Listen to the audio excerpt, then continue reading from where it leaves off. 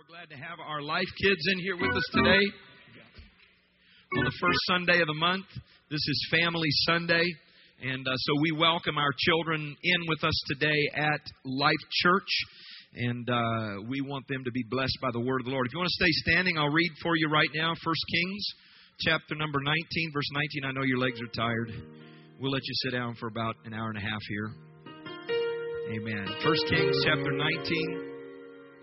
And verse number 19, it says, So he departed thence and found Elisha the son of Shaphat, who was plowing with 12 yoke of oxen before him, and he with the 12th. And Elijah passed by him and cast his mantle upon him. And he left the oxen and ran after Elijah and said, Let me, I pray thee, kiss my father and my mother, and then I will follow thee. And he said unto him, Go back again.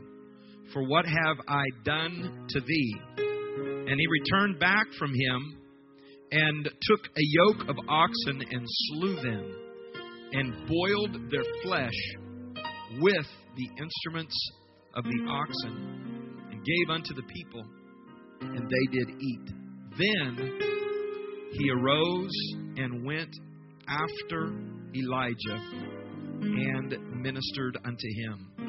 I want you to notice this is the story of the calling of Elisha into full-time ministry following after Elijah and ministering to the prophet of God. Now, when the mantle fell and when the calling came to them, to Elisha, the Bible says that he took the yoke of oxen that he used to plow with and he slew them. And then he took the instruments of the oxen, which would be the yoke, the plow, so on and so forth. And it says he used them to create a fire, in essence, that he was able to boil the meat of the ox so the people could eat. So he realized, in essence, that my plow, the yoke that goes with my oxen, and my oxen are not going to be a part of my destiny. And so he chose to slay the oxen, and he chose to burn the plow. And for a few moments today, I want to follow the prompting of the Spirit and preach, burn your plow. Burn your plow. Lord Jesus, we thank you today for the power of the Spirit and the power of the preached word to transform lives. God, you're the one that chose the foolishness of preaching to save them that would believe. And today, Lord, I pray that over the next few minutes, you would grant us your mercy and grace to minister effectively and quickly, mercifully, the Word of God, and that lives would be impacted eternally by it. In the name of Jesus Christ, we pray. And everybody said, Amen. If you're real thankful to Jesus, I want you to put your hands together before you're seated and give Him praise. Amen. You may be seated. I was blessed to hear the ministry of the Word by Brother Geddes as he ministered last Sunday. On our website, we are lifechurch.com, or on our podcast, our Life Church podcast, you can listen to any of the sermons or the midweek lessons that you miss. And I was honored to listen to the ministry from last Sunday, where he declared that you have the power to shift your season. And I felt today led to, in essence, hook my wagon to that train that already took off and continue to minister along these lines and in this thought. He said last week that there is a new season that's available for you. If you've been in a time of lack or a time of sickness or pain or difficulty or seeing other people blessed but you're not being blessed, that you can step into a new season with new blessing and favor and breakthrough. Amen. Praise God. And I'm so thankful that that is available to us. And just like Hannah of old realized that I have the power through persistent prayer. I have the power through making a commitment to give the sacrifice back to God to essentially shift from one season to the next. Everybody said amen. So if you didn't get to hear that, I encourage you to get online and listen to that. But I want to add today that as you enter the new season, and as you if you desire to step into a season of favor and effectiveness and prosperity and blessing, there are certain things that you cannot carry into the new season. In fact, if you insist on holding on to them, you won't be able to step into the new season. I remember studying, I think it's an interesting study, to study the history of warfare in the 20th century, bleeding into the 21st century. During the First and Second World War, it was battles of attrition with tanks and large military groups, large armies of men with machine guns, tanks, aircraft, and so forth. And then as warfare transitioned into the later part, the middle to later part of the 20th century, the 1900s, that many of you remember the Cold War. Some of you may be too young to remember the Cold War, when we used to have drills at school. And there was this imminent, constant fear that nuclear war could take us out. And there was a mutually assured destruction, which meant if Russia or the Soviet Union at that time would try to launch a nuclear attack on the United States, then we would immediately launch one on them. So it held at bay the likelihood of a destructive nuclear war because of mutually assured destruction. Now, in the Cold War, there were nuclear weapons, there were large armies, and there were big, powerful weapons. But those of you who know anything about what's happened in the last 20 years know that we have transitioned, in essence, out of the Cold War and into the United States of America, into what war are we in now? The war on terror. The war on terror. Those who, for ideological or religious reasons, would wage war and wage terror against the United States of America. And what I've studied before and read, and is very interesting, they say that you cannot fight the war on terror with Cold War implements and a Cold War mentality.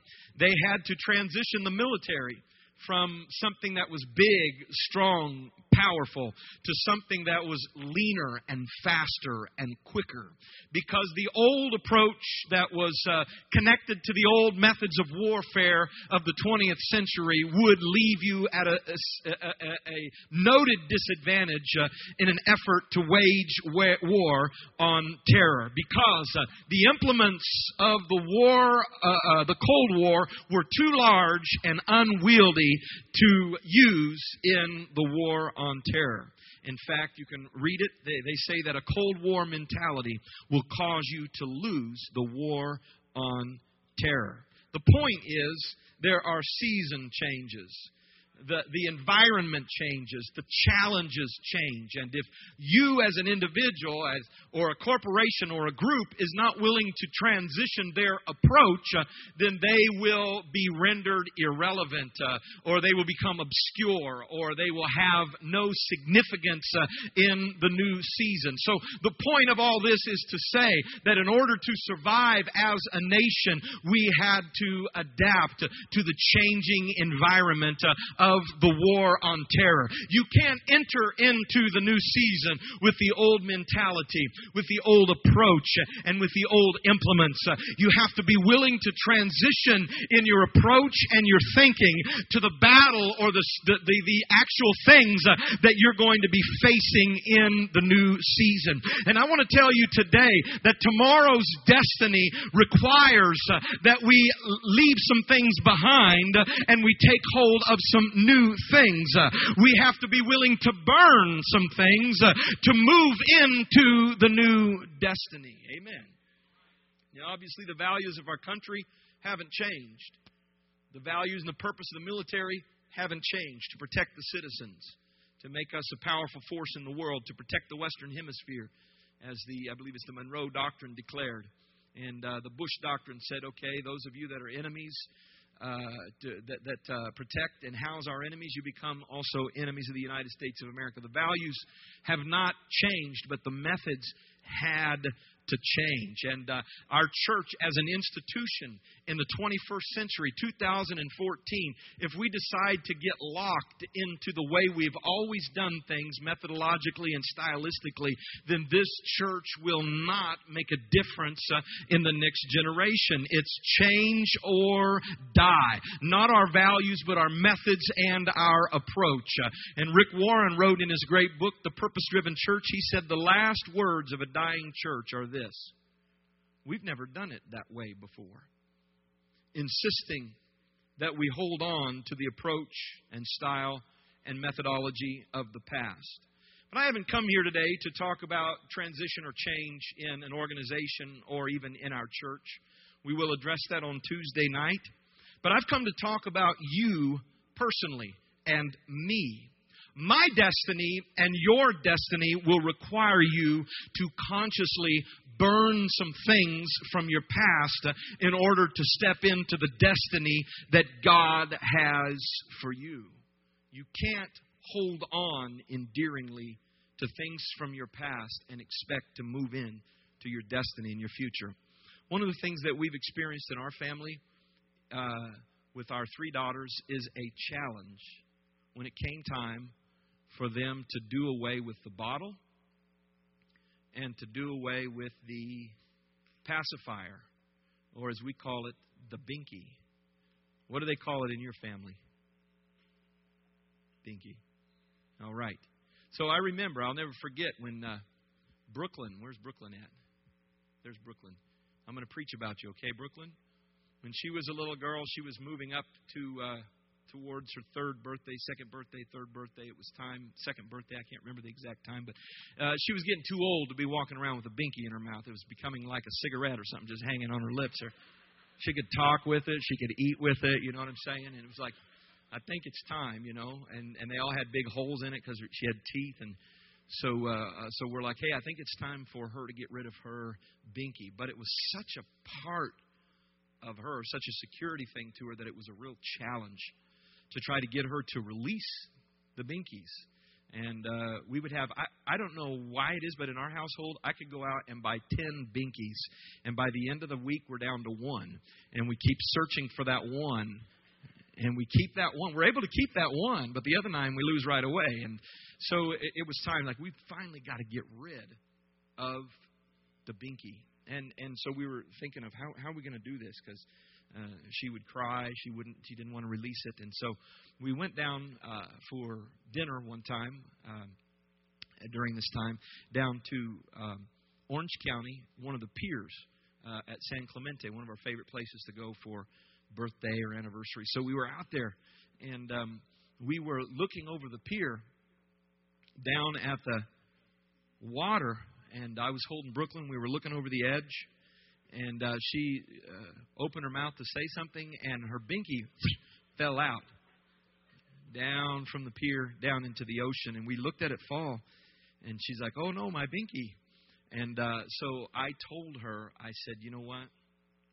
The baby fishies need your binky.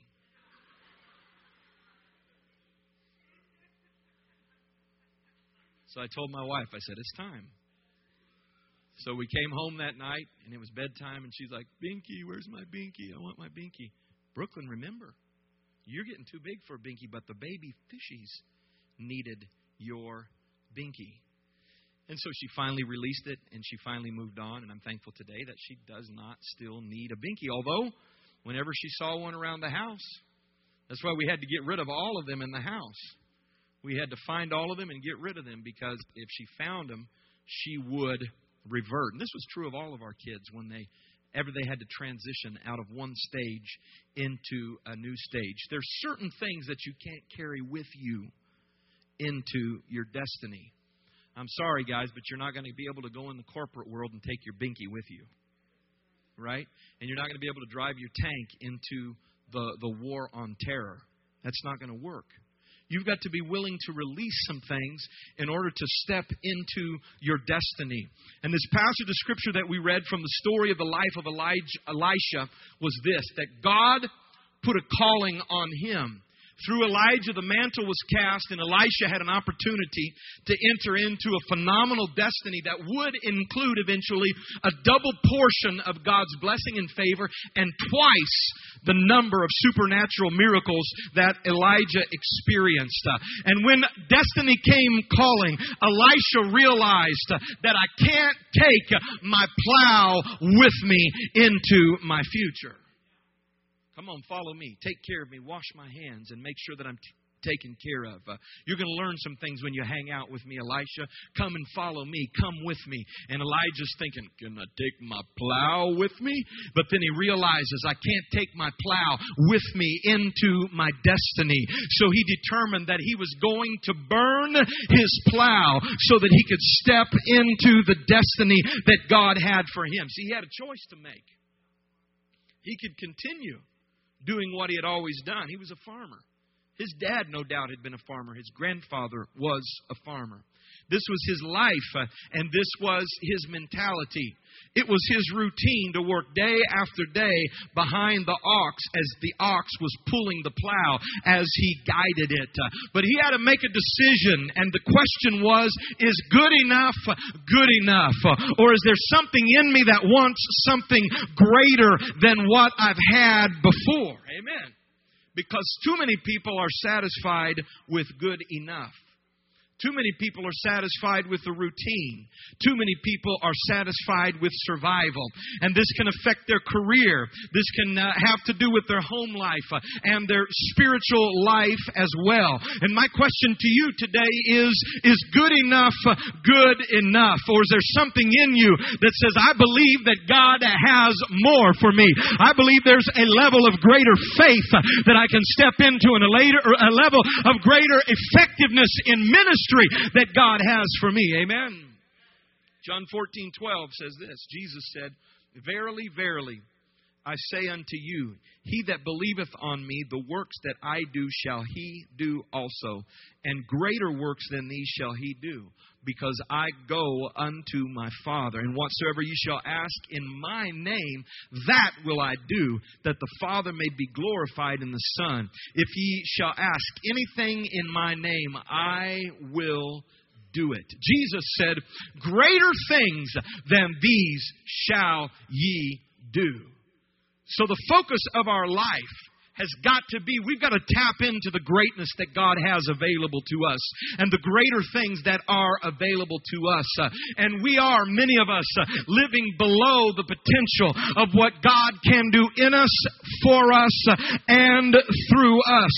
But there's got to be a determination in our spirit that says, I'm following Jesus to the next level. I'm following Jesus into my destiny. I'm not going to get so wrapped up in the way things used to be or the way things are right now that I can't accept God's promotion into a higher level of faith and a higher level of effectiveness and power and anointing. Amen. And we have to come to this question and face this honest moment where we're gripped by the desire that I want to be a part of something that's making a difference. I know I'm pushing a plow, and I know that I'm part of this survival of seeds being planted and harvest coming in next year. And I know in order for mom and dad and the kids to survive, this is what I've got to do. But there was something that got a hold of Elisha that said, I want to be a part of something that matters.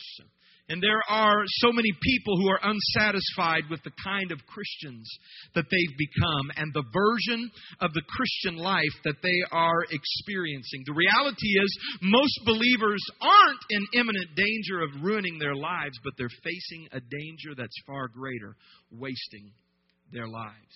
You only have a certain amount of time on this planet. Are you going to make a difference in lives? Is God going to use you to impact a multitude of people, or are you just going to survive? Amen. Do you ever feel like you're stuck between levels, not necessarily going backwards, but not making any progress either? Are you just living in a place of existence, like spiritually sleepwalking and stagnant in your faith? It's not that you're a failure, but neither could you be called a champion of faith. And you're you're really not much further along than when you first came in relationship with Jesus Christ? Is there something in your spirit that says, I don't want to live my spiritual life on cruise control, but I want my life to count. I want to step in to the destiny that God has for me. I want to cross over into the promised land. I want to be able to fight battles and take territories and eat from the land of milk and honey. I want to access what God has for me. Amen. And I don't want my worship to be relegated just to Sundays. I want to live a lifestyle of worship. Amen. I don't want my ministry to be confirmed inside the walls of the church, but I want to make it happen. I don't want it to be confined in here, but I want it to go outside, and I want to reach lost people for Jesus Christ. Come on, I'm talking about your life making a difference. Because I know you get up every morning, hit the alarm clock, boom. You get up, you make breakfast, and you brush your teeth. You get up, you make sure your socks match your outfit, and you walk out the door. Then you run back in because you forgot your knapsack or your bag or your briefcase or your purse or your phone or your keys, right? Anybody know what I'm talking about? So you go back and you get in the car and you drive to work the same way. You don't even have to move the steering wheel. It goes by itself. You go to work. You work hard. You make sure that things are taken care of. And you go through the routine. You come home. You get lunch together, dinner together for the family, or whatever it is that your routine is. And then a little while later, you find yourself getting sleepy and going to bed after maybe you've entertained yourself for a little bit, and you find yourself in a routine day after day after day. And maybe one day you wake up and ask yourself a question: is my life making a difference in anybody else's life? Am I doing anything of any eternal value, or am I just surviving and eating groceries? Come on, somebody. But there's something in my spirit today that says I want to make a difference, and I want the members of the body of Christ to be empowered and to feel the anointing that God has called you to make a difference in the lives of little people, big people, fat people, skinny people, red, yellow, black, and white. Regardless of their language, they've got an eternal soul and they're going somewhere. If you want God to use you, I'm asking, are you willing to step into your destiny? Greater things than these shall ye do. Not just the apostles, not just the disciples, not just the paid staff of a church. Come on, somebody. Not just those that travel for a living and have been gifted somehow supernaturally by some spiritual gifts, but there's got to be something that awakens in you that says, I want what the Word of God promises, and I refuse to let the experiences of my past or the limitations imposed on myself by my own failures to keep me hemmed into where I am. But there's something inside of me that says, God, I'm ready to go forward. I'm ready to follow Elijah. I'm ready to move into gifts. I'm ready to move into the anointing. I'm ready to be used of God to transform other lives. Hallelujah. Come on. Yeah, I'm talking to you. Yeah, I'm talking to you. When you got the Holy Ghost, your Holy Ghost wasn't just your ticket to heaven. But Jesus said to His disciples, ye shall receive power. Dunamis. Amen. Power to be a witness. Amen. After the Holy Ghost has come upon you, you didn't get the Holy Ghost so you could do parlor tricks and speak strange languages. You didn't get the Holy Ghost so you could shake and shudder and fall on the ground. But you got the Holy Ghost so you could make a difference in somebody else's life. And there is a challenge of God going forward. Are you happy with the routine? Is it okay that you got enough money to survive? Or is there something in your spirit that says, I want to be a part of greater things? Oh, come on, somebody.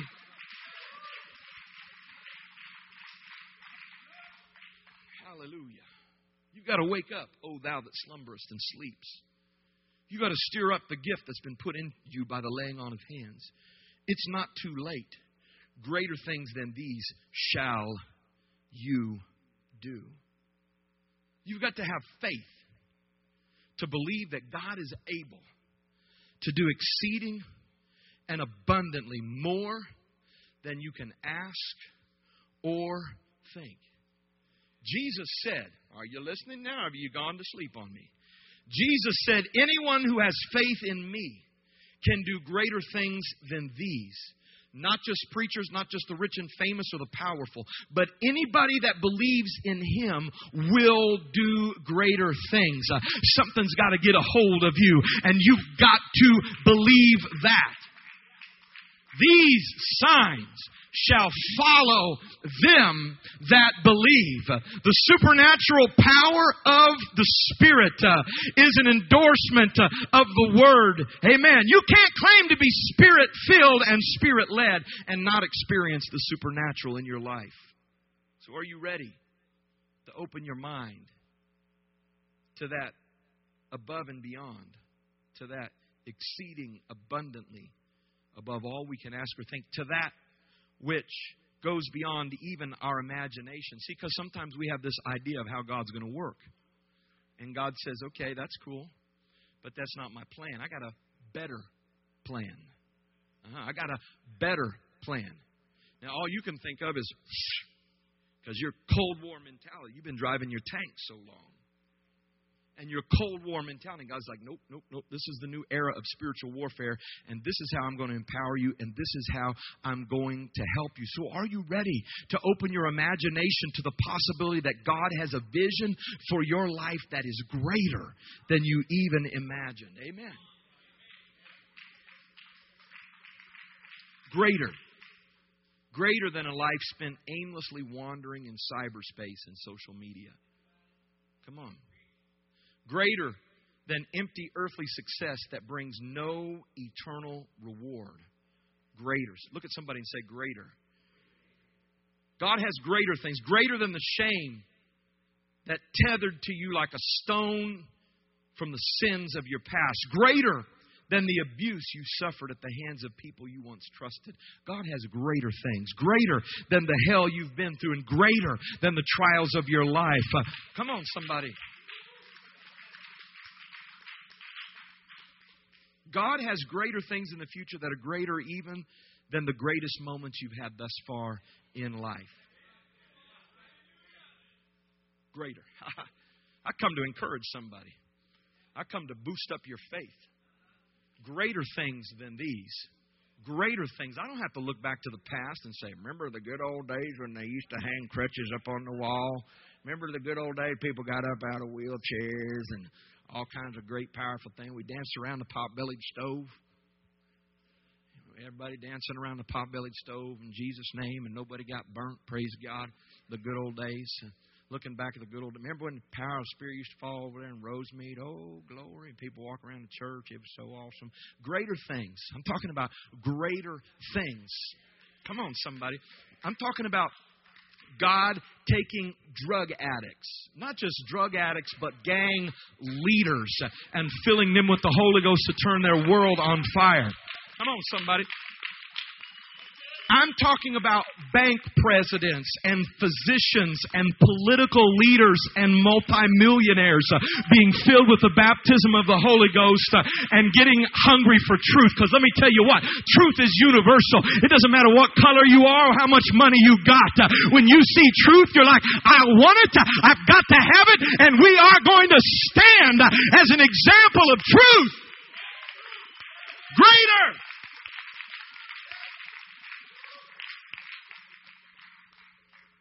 Can I take my plow with me?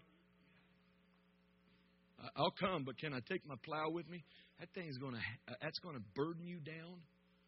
You've got to burn some things in order to step into it. Can I say this right now out of left field? I have never met an unhappy soul winner. Woo! I have never met an unhappy soul winner. Once it gets a hold of you, that when I come to church on Sunday, it's not about feed me a good word. Come on now. Sing my favorite song so I can get my groove on. Come on. I need to be encouraged because I just drug myself in here by the nape of my neck. But God's plan is that you walk in here with a mission. You walk in here with your eyes focused. You got some people you invited to church and you're hoping they're going to show up. You got some people you've been calling on the phone during the week that used to come to church and maybe missed a couple weeks, and you wonder if they're going to be here, and you're going to pray with them, and you're going to make a difference in their life. Come on, somebody. There's got to be some people that stand up and say, I want to be a part of what God is doing. I want to be a part of the greater that God has promised and planned for this life that I'm living on this planet right now. Hallelujah. What would happen? What would happen if you just decided, guess what? Ordinary just won't do. Good enough is not good enough. What would happen if you committed your life to excellence through Christ? What if you committed your life to believing God for massive things until people think you're crazy? Amen. God spoke to me this week, and I told a number of people, maybe I should have kept it to myself, because a couple of people are like, that's crazy, dude. That's crazy. Don't do that. That's a waste of time. But then they're like, oh, well, you know what? It doesn't hurt. But I felt prompted to do it. Amen. I just feel crazy faith on me right now. And I wonder if there's some people in this house, that person who doesn't seem like there's a chance in a million that they'd ever serve God. But if God prompts you to call them, get your phone and call them. God's going to start speaking to some of you subtly in a still small voice. And you're going to be sitting there waiting for the whirlwind and waiting for the earthquake and waiting for God to grab you by the nape of your neck, take you and get in your ear and say, please call Jim. Hey, listen to me right now. If you call Jim, I'll be there with you. He's not going to do that, but you've got to listen to the sensitive voice of the Lord, the still small voice of the Lord, and have some boldness and some faith in your spirit that says, I'm on a mission for the Lord. I'm on a mission for Jesus Christ. I've got His anointing on me. I've got His Spirit in me, and every day is an adventure. There are greater things that are available for me. Come on, somebody. I hope I'm speaking somebody's language here right now, because there are greater things that God has for you. You don't have to settle. Hallelujah. Elisha was plowing with 12 yoke of oxen. He was driving the 12th pair. Elijah went up, threw his cloak around him. God began talking about Elisha to Elijah. He was just doing his thing, plowing in a field, unaware that God was planning greater things for him. Plowing is tedious work. Plowing behind the oxen. It's good, steady work, and it provides, but it's routine. And every day, Elijah got behind the plow, and every day he smelled the same smell. And it came from the backside of the huge farm animal called an ox. That's what he smelled every day. That was his life. It wasn't a bad life. As somebody said, it is what it is. Even though your life may be good, God may be working something better for you that will bring Him glory or honor. Now, don't misinterpret what I'm saying. I'm not telling you to quit your job. I'm not telling you to quit doing what you're doing and go do something else. Maybe God's calling you to do the same thing you've been doing, but do it in a better way with more passion, a greater sense of destiny. Amen? Amen. Amen. Praise God. Amen. Maybe not step into something new, but step up into a better way of doing the same thing that you're already doing. Amen. You are called to do more than just mindless plowing and mindless routine. Same old Christianity. Same old spiritual rut. Same old spiritual survival mode. But the greater things start right now. The Bible says Elijah took his yoke of oxen and slaughtered them. He burned the plowing equipment to cook the meat and gave it to the people, and they ate. Then he set out to follow Elijah. He burned the equipment and cooked the meat. He took the instruments of his livelihood and used them for fire so he could grill the oxen. It was a time of complete surrender for Elisha. He said, everything that I am, I'm surrendering it to God's call. But notice, he was called to follow Elijah. We're not called to follow Elijah. We're called to follow Jesus Christ. Amen. And a lot of times people are like, well, I want to do greater things. I want to be greater. And they launch out, but it doesn't work. And why? Because you've got to start from the right starting point. And it begins with striking a match. It begins by burning the plows of the life you leave in order to say, Jesus, I'll do what you want me to do. Let me tell you what it's called. It's called, at the beginning stage, it's called repentance. You can't be born again until you die out to the old man. You can't become a new creature in Christ and hold on to the vestiges of the old creature. And many people never make it to greater things because they don't come out from behind the plow. They continue with the mindless repetition. But you have to burn your plow. You may say, what in the world are you talking about? I ain't got a plow. What is your plow? Your plow is what chains you to your past or to the ordinary. It could be anything. Maybe it is a job that's not in line with what God's called you to do. So what do? Do I quit my job? Nope. Keep working your job, but have a good attitude and maybe start looking for something else. Don't quit your job till you get another job. Is that plain? Is that straightforward? Don't quit your job till you get another job. Maybe it's the passionless and purposeless approach you take toward the job you have right now and where God is calling you to remain. Maybe your plow is an old way of thinking, a small paradigm about what God wants to do in your life and through your life. It's too small. It's too insignificant. See, there are some things in our mindset that we have to burn. It may not be a physical thing. Maybe it's a way of thinking that has to burn in order for us to step into His destiny. Jesus said, nobody's going to put new wine into an old wineskin. He was speaking to the Pharisees, and He was talking about their way of thinking is going to preclude them from being filled with the baptism of the Spirit. They're not going to receive the Spirit because of their philosophy and their mindset. In Acts chapter 10,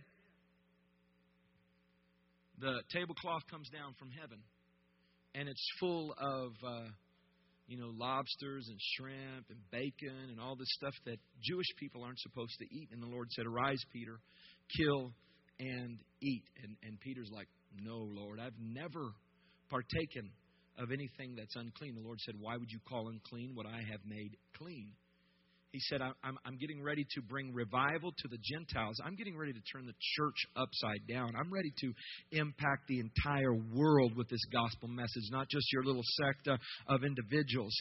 And you can't enter into this revival with that old mindset. Amen. And there are some things, amen, in our mind, ways of thinking that we have to release in order to step into the destiny that God has for us. What about faith? What about faith? Are you living a life that's a little too safe, a lifestyle that's a little too comfortable and tends to factor out God? I'm challenging you to step into a lifestyle that is characterized by having confidence in God. Maybe that's your plow. Maybe you trust yourself and your own abilities too much. Maybe you haven't learned to trust God. Colossians chapter 3 verse 8 says this, but now ye also put off all these things. Put them off. Put off anger, wrath, malice, blasphemy, filthy communications out of your mouth. Anger, wrath, malice. Some of you may have some lingering negative emotions from things that have happened in your past. And I can promise you right now that those things will keep God's best from happening in your life. And some of you need to burn the plow. Amen. Amen. You've been riding behind that smelly thing long enough.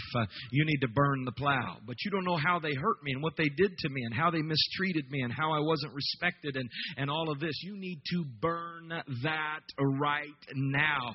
So many people let the hurts and the failures and the pains of their past keep them from stepping into their destiny. But I've come today to tell you that you can't take your plow with you and you can't take that stinky ox with you. You've got to forgive and forget so that you can move on. Put these things off. Can I challenge you and let you know that your resentment, your bitterness, your anger is keeping you from God's best? There is no greater for you until you burn that plow. Amen. Listen to me right now. There is no greater for you because it's part of your mindset now. It's part of the way you think. It's the filter through which you filter everything in life. It's the lens through which you look at everything. And it's going to affect what you can even see by faith or where you can go. So you better let it go. Amen. Amen. You know, a plow creates a furrow. You know where furrows are? Furrows are in your brain. If you see your brain, it's filled with furrows. Furrows represent ways of thinking. And some of you have ridden behind a plow in a particular furrow and a way of thinking in your mind for so long about resentment, bitterness, anger, wish to get back at somebody, wish to show somebody. You've been doing that so long that it comes so natural to you and it feels like who you are and what you ought to do. But I'm challenging you today. In order to step into the destiny that God has for you, you've got to burn that plow. It doesn't matter if they physically hurt you. It doesn't matter if it was sexual abuse. It doesn't matter what it was from your past that brought the hurt and pain to you. As long as you hold on to that plow and keep walking behind that ox, you'll never step into the destiny that God has for you. That's why you've got to forgive them who have hurt you. Forgive them that have done wrong to you. Not so they can be blessed or benefited, but it's for your blessing and your benefit. You got to burn the plow. Come on, somebody. You got to shake it off into the fire. Because as long as you hold on to it, as long as you keep walking behind it, you're going to stay that same person and you're not going to step into the destiny that God has for you. Amen. Get it out of your mouth. Get it off of you. I shared this before. I'm going to share it again because it's good. You know what it is? These negative emotions, the unfortunate thing is you can get rid of all of them and there's going to be some new ones that come. Because you still got to live with people with different personalities and different agendas and so forth. And you're not going to agree with everybody. So you're going to see these negative emotions start trying to lay themselves up on you again. And the Bible says you got to put them off. Put them off. Amen. When your boss makes you mad, put it off. When your spouse makes you mad, put it off. When your kids make you mad, put it off. Don't stew in it. Come on, somebody. Don't stew in it. Put it off. I use this example. I think it's a good example. We get so used to these negative emotions that we carry them around like a child with a dirty diaper, right? And we start stinking, right? And everybody knows it but us because it's our stink.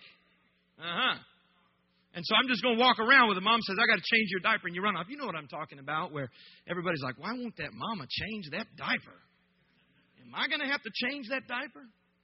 Amen. That's the way some of us are with our negative emotions and feelings about other people or hurt or offenses that have happened in our life or people that have done us wrong. We carry it around with us and it keeps us from stepping into our destiny. But listen to the preacher today. You got to burn your plow. You got to stop walking that furrow. You got to stop walking behind that stinky thing and burn it up because God has a destiny and a purpose for you and you can't take your plow with you.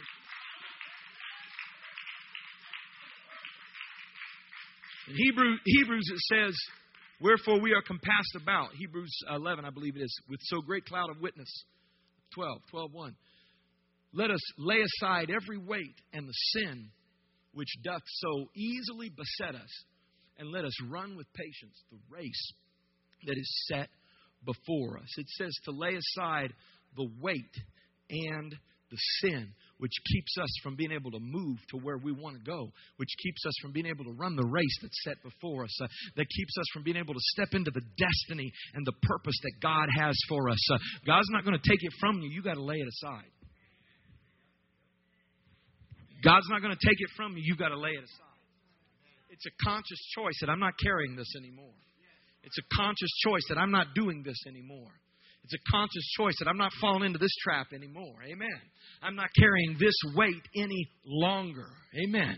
I remember when I grew up, it was old-fashioned, old-school church that people would get the Holy Ghost. And they'd go home and they'd pour all their whiskey and beer and everything down the toilet and they'd throw it out and they'd get rid of it. Anybody know what I'm talking about? Where they would come up and they would be drug paraphernalia they'd throw up on the altar. And people bring their cigarettes and their tobacco and throw it up on the altar. Come on, somebody. They would take their old music full of filthy language, filthy words, and they would take it and we'd have a big burning. You know why? Because we're laying laying it aside. You can't have new life until you burn up the old life. You can't step into your destiny and carry that junk with you. You've got to burn your plow. Whether it's resentment, whether it's an attitude, whether it's conduct, whether it's sin, you've got to say, anything that is keeping me from stepping into greater. Oh, come on, somebody. I'm getting rid of it. What about the weight? What about the weight? What's the weight? I shared with many of you before, the weight is the guilt or condemnation that we feel because of the sins of our past that we carry with us. See, because when you repent of your sins, the Bible says you're forgiven.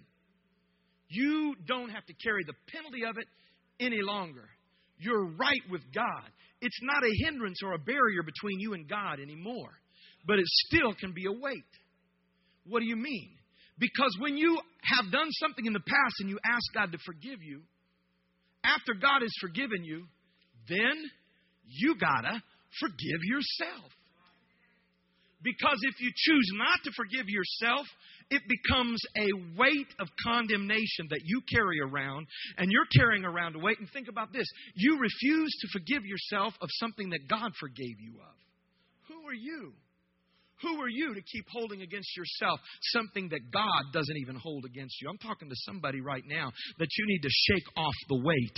You need to lay aside the weight. You need to make a conscious choice of, I feel bad and I'm not stepping into ministry and I'm not doing what God calls me to do, has called me to do, because I feel guilty about something that happened 6 months ago, 2 years ago, 5 years ago, 25 years ago, and I'm still carrying it around. This is not the will of God. You better burn that plow. Come on, somebody. You better burn that plow. Because you can't run with all that weight. You can't carry that into your destiny with you. You've got to consciously choose, I'm going to lay it aside. Hallelujah. Hallelujah. Somebody needs to forgive yourself today. Somebody needs to release yourself from a sense of dread or a sense of condemnation because of the failures of your past and say, okay, God, if you forgive me, I'm going to forgive me too. If you love me, I'm going to love me too. Amen. Praise God. If you believe I can do it, then I'm going to believe that I can do it. It's a human tendency. God says, I'm going to use you. And you're like, who, me? Surely you're not talking about me. You've got to say, okay, God, I burn up that old attitude and that old mindset that says I can't do it or I shouldn't do it or I won't do it. And I accept the Word of God that is speaking to me right now. I receive the mantle that says I can be an anointed soul winner. I can make a difference where I work. I can make a difference among the people that I live with. And I'm telling you right now, you have got to choose to put off the weight. So if you walk out of here and you still feel guilty, guess what? That ain't from God. If you ask God to forgive you and you still feel guilty, that's not from God. Your own heart is condemning you. You have to consciously tell your heart, knock it off. Come on, somebody. You have no right to do that. God has forgiven me, and I forgive myself. And I refuse to bear this load of weight. I am going to burn the plow. Praise God. Hallelujah.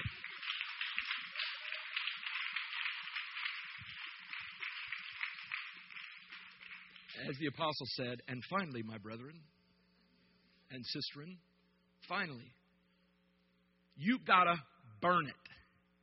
What does that mean? You got to have some fuego.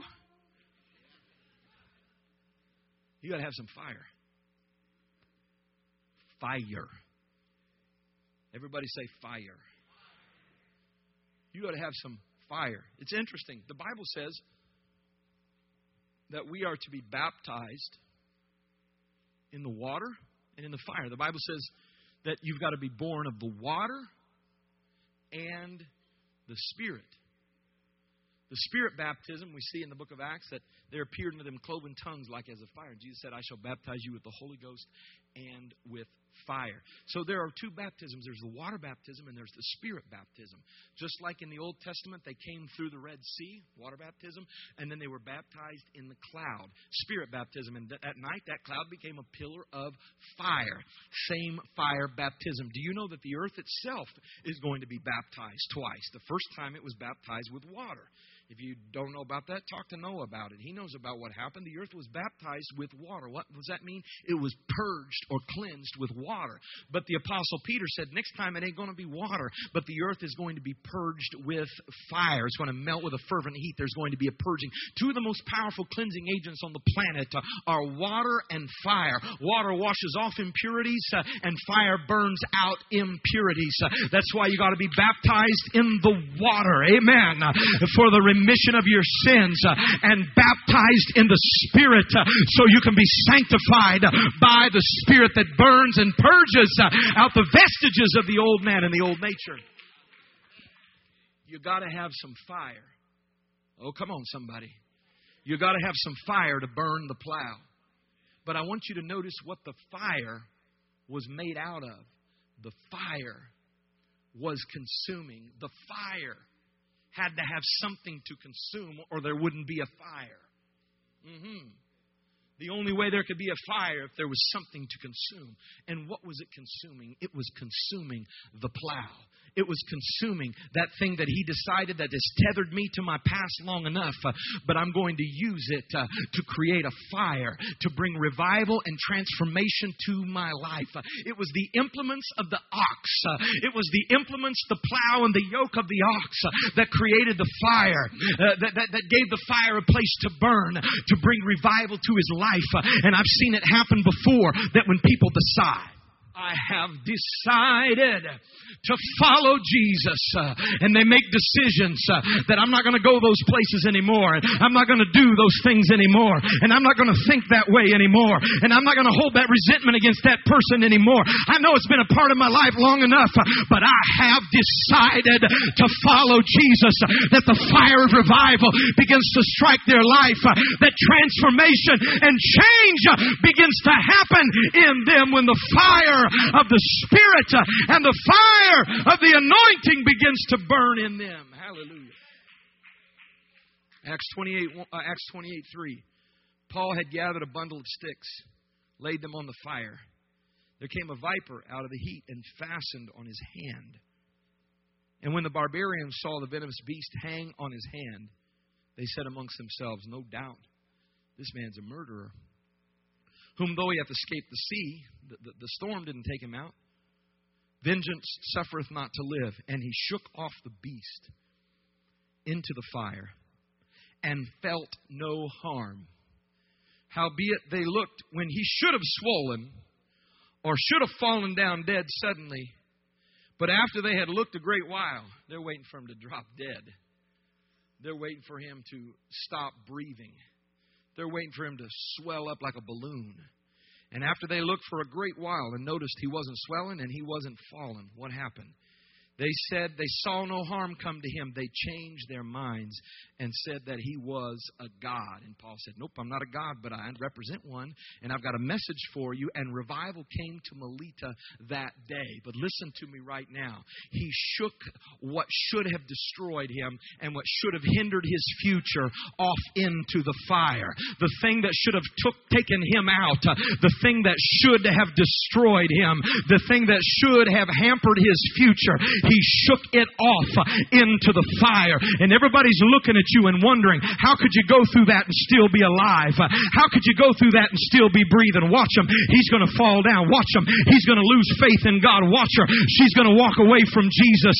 But they'll watch for a while. They'll watch for a while. And all of a sudden they'll realize, hey, you know what? They haven't fallen yet.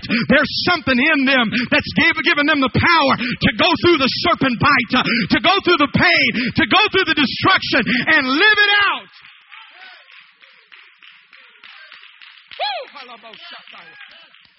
Whatever it is that's threatening to take you out, whether it's a bad attitude, come on, it'll take you out if you let it fester long enough. Whatever it is that threatens to take you out, maybe it's a bad habit. You keep doing it, you'll end up with your brain spilled on the freeway. You know what I'm talking about. But that very thing that ought to take you out, if you'll get close enough to the fire and shake it off in the fire, there is not only deliverance from the beast, but there is deliverance from the lingering effects of the beast and the venom of the beast. I'm talking about revival in the fire right now. I'm talking about not even experiencing the failures of your past. what it produces in your life. I want you to stand and praise Him right now. Holy Ghost, right now, move in this place. Come on, lift up your hands right now. I feel the Spirit of the Lord in this place.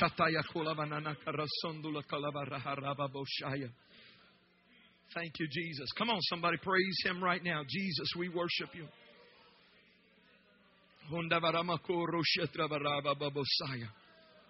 Hallelujah, Lord.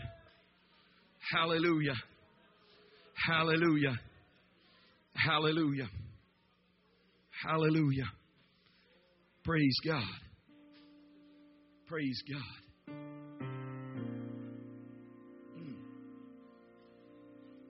You're pushing the plow. It's a heavy burden. Week after week, it's the same. I go to work. I pick up the kids. I fix dinner. I go to sleep. I come to church. Try to get my head lifted a little bit. And try to make it through another week. And by Saturday, I'm barely breathing spiritually. And I come in and the worship team has to provide resuscitation. They have to do the Heimlich maneuver. Bring me back to spiritual life again. And then I go out. Back into the same routine.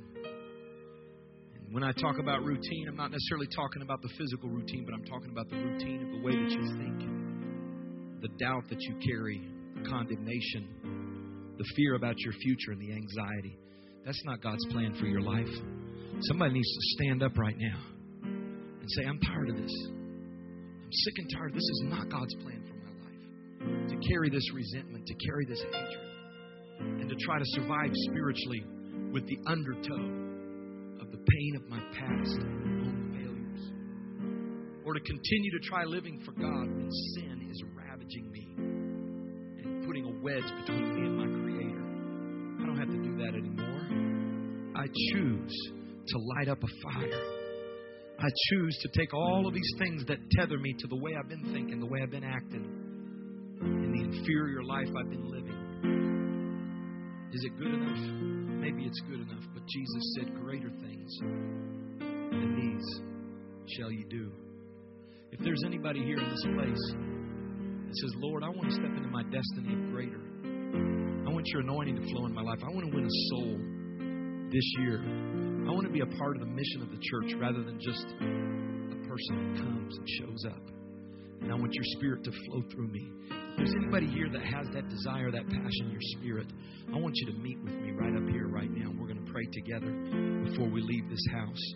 Is there anybody here that hears the call of greater things than these shall you do in my name? Hallelujah. Come on, thank you. That's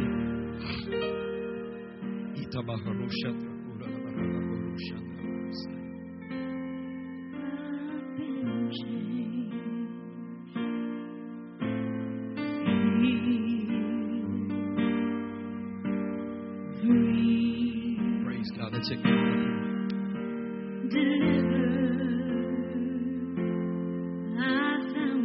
Hallelujah, Jesus. In the name of the Lord.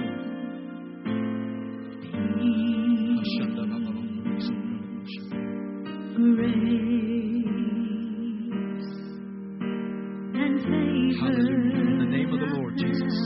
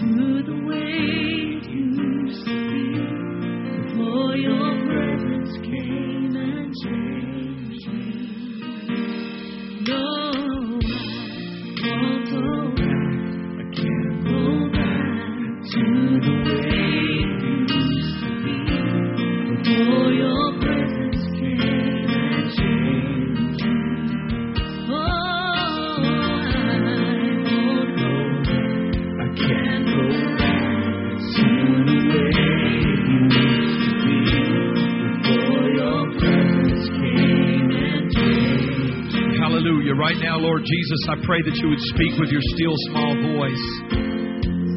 What is it in my life? What is it in my life that's keeping me from shifting to the new season? What is it I've been holding on to? Is there somebody I need to forgive? Do I need to forgive myself and release that? Say, I refuse to hold on to that any longer. I can't take that into my new season, into the new destiny that you have. Hallelujah. Praise God. Is it bad feelings or negativity? I pray, Lord Jesus, let me put it on the fire right now, Lord God, because I want to walk clean and free from all the residue of yesterday, Lord God. I want to step in, Lord Jesus, with a keen eye and a fresh face into the anointing that you have for me. In the name of the Lord. God, if I need to go home, if I need to go home and get rid of some stuff, speak to me right now, Lord God. Because I don't want to keep struggling with the same thing and be the same place a year from now that I am right now. But God, I want you to speak to me right now. If I need to go home and make a phone call and forgive somebody and see that a relationship is restored, speak to me right now, Lord God. Because I don't want to let it hinder me or keep me from stepping into your destiny for my life. God, today I'm making a conscious choice. Somebody say it right now. I'm burning the plow because I'm stepping forward, Lord Jesus, into the destiny and the power that you have for me. If you feel that way, lift up your hands right now as a sign of surrender and say, God, I give it all up to you right now. Everything that ties me to the past, everything that ties me to yesterday, my failures and weaknesses, Lord God, I release and surrender it to you, Jesus.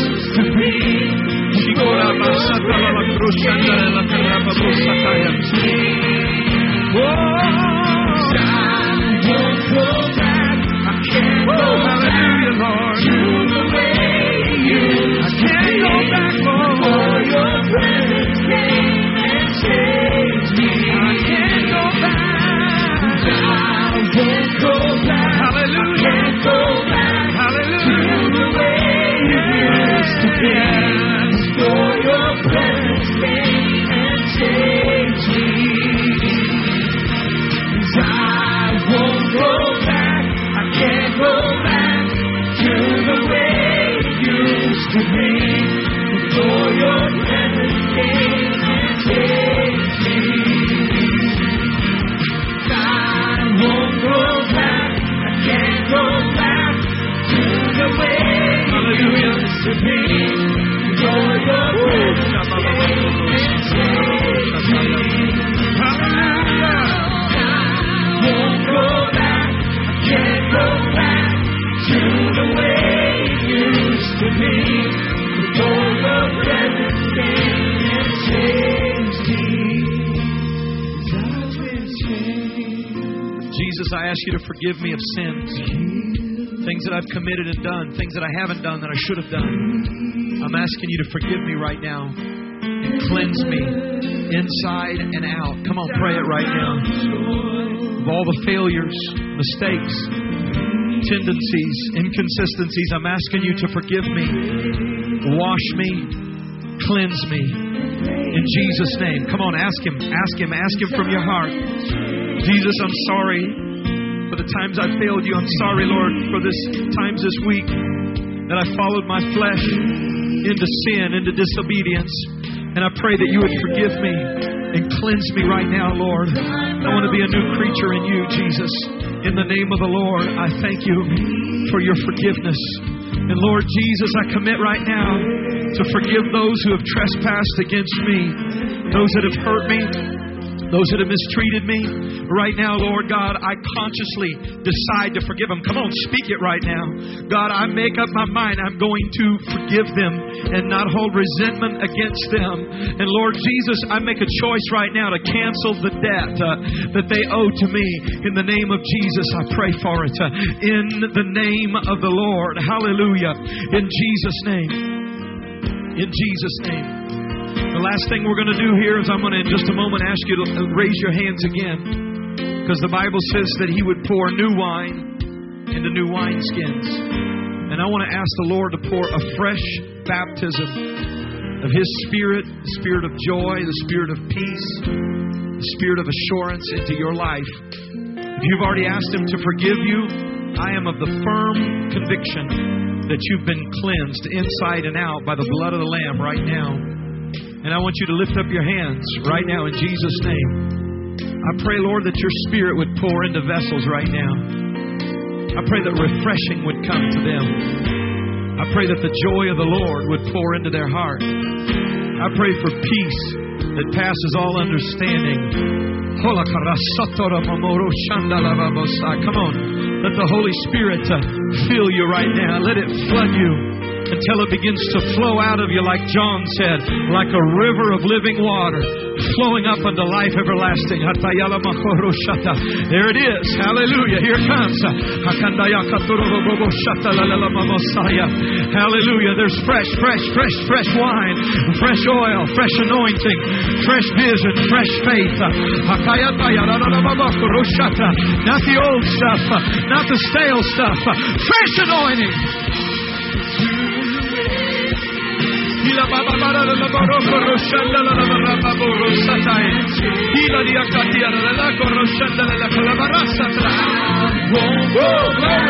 Glory.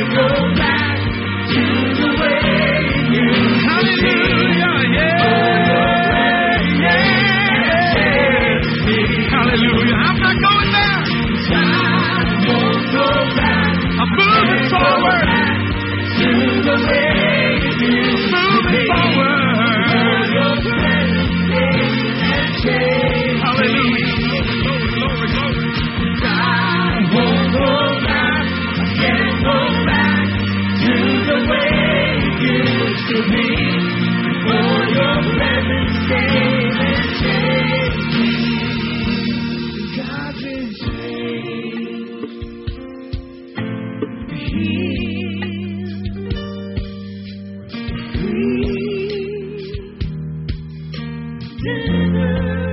hallelujah.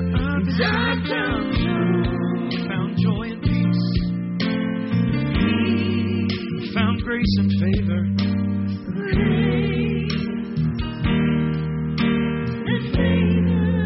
Hallelujah. Anybody been changed? Have you been healed from the uttermost? Anybody free tonight? Come on, you've been set free from the hand of the enemy.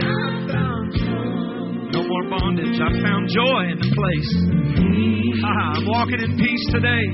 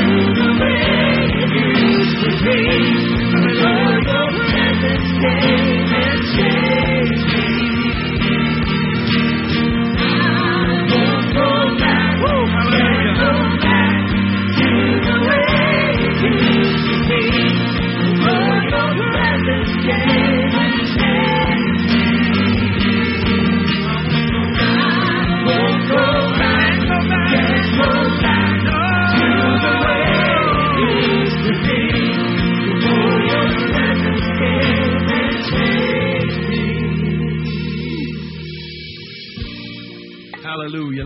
Put our hands together and thank God for that His Word is a message of hope. The Word of God is a message of hope for our future. Amen. For our destiny. Praise God. Hallelujah. Praise God. Anybody feel liberty and peace and joy in the house? Okay, you got an assignment right now. Before you leave, I need you to go to at least, and this is getting up there, 5 people. 5 people. And I want you to look at them. I want you to smile. And I want you to say, you're going forward. You're going forward. Come on. Find somebody and say it right now. Find somebody. You're going forward. You're going forward. You're going forward. Remember, don't forget to smile. You're going forward. God bless you on this Family Sunday.